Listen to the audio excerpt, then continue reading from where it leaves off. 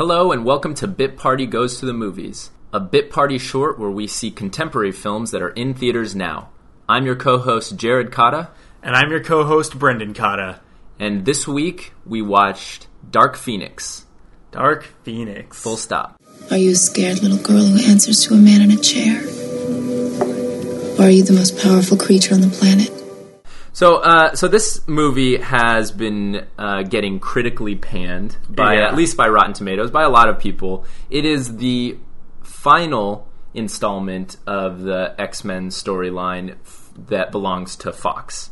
It is their very last film. Yeah, and it was kind of weird to watch knowing that, like, in 5 years or less, we're going to be watching this franchise just way, way better because it's now under Disney. Yeah, and all of the characters are going to be recasted for the most part, we assume. I mean, yeah, I would be curious to see if they're going to keep some of the characters, because I think that they actually found really good individuals to play Nightcrawler and Quicksilver and even Storm. And they're all relatively young and could be on the franchise for a long time. But like we were saying, 23% on Rotten Tomatoes. They're fucking killing it. They hated it. They hate it. They hate it so much. It's almost like an internet troll thing. I think that, Brendan, correct me if I'm wrong, but from an action movie standpoint, it's okay. Yeah, that's what I was trying to get at. Maybe we've come to expect too much from comic book movies, but from a strictly action comic book movie, it was fun and fast-paced. Yeah, I thought it was relatively fun. I think that any comic book film that comes after Endgame is going to suffer a pretty significant amount because it is being held to a pretty ridiculous standard. But yeah, and I thought that it was good. We saw a lot of mutants using a lot of powers. We encountered some interesting character development, especially I think we both liked how Nightcrawler was portrayed. Yeah, definitely. They gave the characters, I felt like, a lot more depth than in the past two movies in this franchise. Right. And just let their characters grow more. You were saying that you had really thought that the weakest movies were the last two in the X-Men series. Yeah. Watching this, it surprised me that this movie was so, widely hated, because I thought that Days of Future Past was worse because it didn't really give a lot of the characters a chance to show off new powers and introduce new mutants. And I thought Apocalypse was a little bit weak because it felt like they were just throwing a story together with no focus on the characters at all. So this one kind of corrected both of those situations in a way that I actually really liked. Mm-hmm. I would say one problem that I really had up front was that, and we talked about this even before we went into the movie, was that Fox just rehired Simon Kinberg to write and direct this film. Uh-huh. And he had already tried this same story and failed in X-Men Last Stand. He is the writer and director for both of those films. So why did that movie was bad. Yeah. But to his credit, he also did Logan. That's true. But he also did the Fantastic Four. Yeah. I like to think that he got hired for this movie because he had way more experience with the Dark Phoenix story than any other writer-director. You think that they looked at his resume and were like, has already written the Dark Phoenix movie. That is wild. Tell us more. You're hired. But it was a big mistake. Let's get into our rating now. Okay. We have slightly different ratings, but what was my rating? I'll just go on because we're still talking about kind of issues that we saw with it. Uh-huh. I'm going to give it a 6. Okay. And I thought, again, pretty cool action, some great representation of the mutants, but I was not a big fan of how they tried to tell the Dark Phoenix story, which is really one of the essential canonical stories in the X-Men franchise. That's completely fair. Yeah, because it felt like this was sort of a shameless money grab by Fox to put the Dark Phoenix label on it, but to just sort of do a cop-out version of that very emotional and very intense storyline. Yeah. Yeah, whereas what you were saying was it would have been smart if they were determined to do this and had the time to break it up into two because it is so massive. Yeah, and to that point also, it kind of shocked me that they didn't take more risks. If you're going to just jumble up the really important story anyways, and it's your very last chance to do any X-Men movie, why not just blow the roof off and do some really crazy off-the-wall stuff. Kill Professor X. Yeah, like, who cares at this point? I mean, I think he actually does die in one of the other X-Men movies. So. They all die at some point, but like, yeah, no, you're right. But they didn't really take any risks. They didn't do a great job at portraying that particular storyline, which is, like I've been saying, so important. And the mutants themselves, Jean Grey, Cyclops, they're far too young for what their characters are supposed to be in the comic book version. Yes, that actually makes a lot of sense, and I do think that when you say that, it shows the weakness of the story. Because the Dark Phoenix is supposed to be this indestructible force of nature, and they get that across in this movie, but it's less impressive because the mutants are... Like, Cyclops is not the Cyclops that fights Dark Phoenix in the comic books. Right. She's not standing up to a fully formed X-Men group. And they don't have Wolverine. And so there's a lot of things really missing from this film that brought it down for me. But what was your rating? My rating, I'm actually going to give it significantly higher. Watching it, I thought it was a 7.5. Mm-hmm. I see what you mean with the weakness of the story. It's not great, but I thought the writing was solid. I feel like I still brought into it a lot of goodwill for these characters from X-Men First Class, which for me was the best X-Men movie to date. Yeah, I agree. And the action got me. Like, you're right, even the story's not great, but the action I thought was solid. I enjoyed it the whole way through. And if they're going to mess up a beloved property like the Dark Phoenix, they could have done a lot worse. I could have been less entertained. I think that that's fair. I think that one problem that I had when it came to the entertainment factor is that there was not really a wow moment. I never was watching it and thought, oh my God, that, I can't believe that just happened. Particularly because they decided to show the scene when Mystique gets killed in the trailer. Which that might have been the only one, but then they went ahead and dropped the spoiler in their marketing. That was stupid. That's literally the only meaningful death in the whole film. Yeah, 100%. And like, that's such an important character that's gone through the entire franchise with them. And they just gave that one to you for free as like a tantalizer to come in. Yeah. No, you're right. You're making a lot of good points. But I think that something that helped this movie for me was my dislike of the previous two movies, to the point where when I walked in and saw a lot of powers and like was tense and having fun the whole time, I was like, yep, this is it. I like this. Yeah. You gotcha.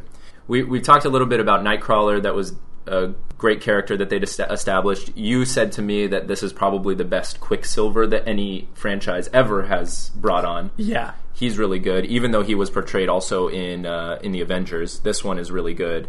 But one character that we both agreed was not done well was actually Professor X. Oh, yeah, in this movie. Yeah, in this movie. Yeah, it's too bad, because I like James McAvoy for this character. I agree, but his character in this was sort of far removed from the Professor X that we know in the comic books. Mm-hmm. He was like this diva, unable to sort of admit mistake. Yeah. He had this ego about him that, to me, it was out of place in the film. Definitely. Even with that, I feel like some of the emotional leaps that they asked you to make for this character weren't exactly warranted with the writing. Oh, tell me more about that. They wanted you to have a certain opinion about Professor X. I don't want to go into it too much because I want people to see it and make their own opinions. Mm-hmm. But they want you to have a certain feeling towards Professor X and sympathize with characters around him that they don't really give enough examples for to make me turn against this character. Mm-hmm. For a short time, you're supposed to dislike him. Yeah, in the context of the movie, he's done so much for mutants and society and whatever. Right. Then all of a sudden we're supposed to not like him because one character has beef. True. But they do portray him as kind of a diva character, as being unable to accept blame, which I think is outside of the character that we want to see Professor X being. That's there true. Can be internal struggle between Beast and Mystique and Jean Grey and Cyclops. That's fine, but to me, Professor X in the film franchise could always have been the sun that everybody else sort of orbits around. Because especially if you're gonna put him across from a very composed Magneto. Oh yeah, right? Yeah, definitely. Except at one point. I mean, Magneto is allowed to go off the handle. Yeah. But both of those are supposed to be the pillars of each side of the mutant class. Yeah. Don't do this, Eric. The girl dies. One other point that I want to bring up that was actually mentioned by What Culture. What Culture Movies is probably one of my favorite pop culture platforms on the internet. Yeah. Like, I think their videos on YouTube are really awesome. A huge shout out to What Culture. If you ever want to learn more about movies or video games or comic books, I've been learning a lot from them. But they mentioned that the fact that Deadpool has done a lot of damage to the watchability of this X-Men franchise because it is over the top, campy, and disrespectful to the X-Men. Where he's completely satirized their existence, and it's reduced the credentials of this actual franchise.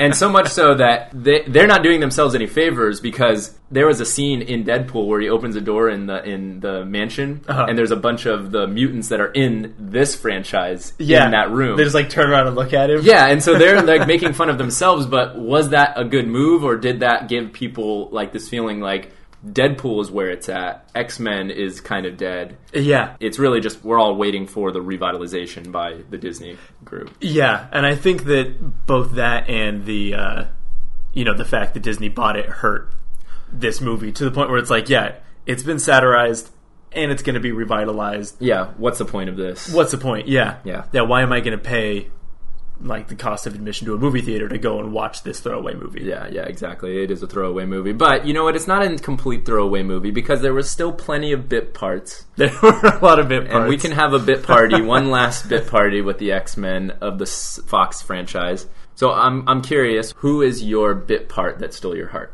The bit parts that stole my heart were two characters, Ariki and Celine Gallio. Okay. Where do you see those in the movie? We're introduced to them when we first see Magneto. They are, without giving too much away, much like in the beginning of Apocalypse, Magneto has gone to sort of a rural, removed life, because obviously he's a very volatile man and a very controversial character. He's got to be removed from society. Yeah. In that rural life, he's kind of founded his own group of mutants who also want to get away. These two are kind of his right-hand people on this reserve for mutants. What I think would be interesting is looking at them in particular, but looking at the community as a whole, and what it offers to mutants and the kinds of mutants that it attracts, rather than the ones that choose to go to the Xavier School. At one point during the movie, it said that they have eyes and ears all over the world looking for new recruits. What are they looking for exactly? So that's kind of what the angle that I would go with this. That's pretty cool. Yeah, it was cool to see that community. Like, it's nice to know that Bill Clinton had signed this policy to give Magneto this little island off of the coast of Washington State. Yeah, that was something. It's very forward thinking of Bill. Yeah, well done. My bit part is sort of similar. Okay. But it takes more from my undying love for Magneto, being that he is the only Jewish mutant. Yeah, at least the only one that we know, which gets me to my point. Where are all the other Jewish mutants? Where are the Jutants? And who are they? And don't you think that every once in a while they gather together to have a Shabbat dinner? Just all the Jewish mutants. I wonder what their powers would be. They must. I don't know. There's so many possibilities with this. There might be one guy that's just really good at accounting. He's the most popular one. He's not even really a mutant. It's just a Woody Allen character with he's really good at his job. But yeah, anyways, I think I'd like to know what the Jewish mutants are doing. So my film would be about them, with, of course, Magneto at the head. He's not really a bit part character, but those other people are. Yeah, and I really like that, especially because that was a part that I found appealing about Magneto in the first movie, was that he's a pretty badass Jewish character. Exactly. Love him. Yeah. Great. Well, those are good films. That was obviously a pitch to Disney, since Fox is no longer going to have control over the the X-Men franchise. Disney will do it right. We do have the New Mutants to look forward to, Yeah. which was still, you said, greenlit by Disney. Yeah, Disney liked that property. So I don't know what changes they're making, but I think the cast is more or less the same. Oh, interesting. And it might have been delayed, but it's set to release in 2020. It did seem to get delayed, but it's somewhat of a horror movie under the vein of these kids with mutant abilities that are in some sort of asylum or something. And Yeah. I'm eager to see that. That looked like a really appealing movie until it got pushed back. I'm happy to see that it's still coming out. Looking forward to seeing whatever Disney has in mind for these characters in the future. I think it's going to be cool to see the reboot. I'm really it's going to be so good. Really good. Really, really good. But anyways, pretty middle of the road for me. You thought it was at least a great action film, something to be entertained by. Go check out Dark Phoenix in theaters now.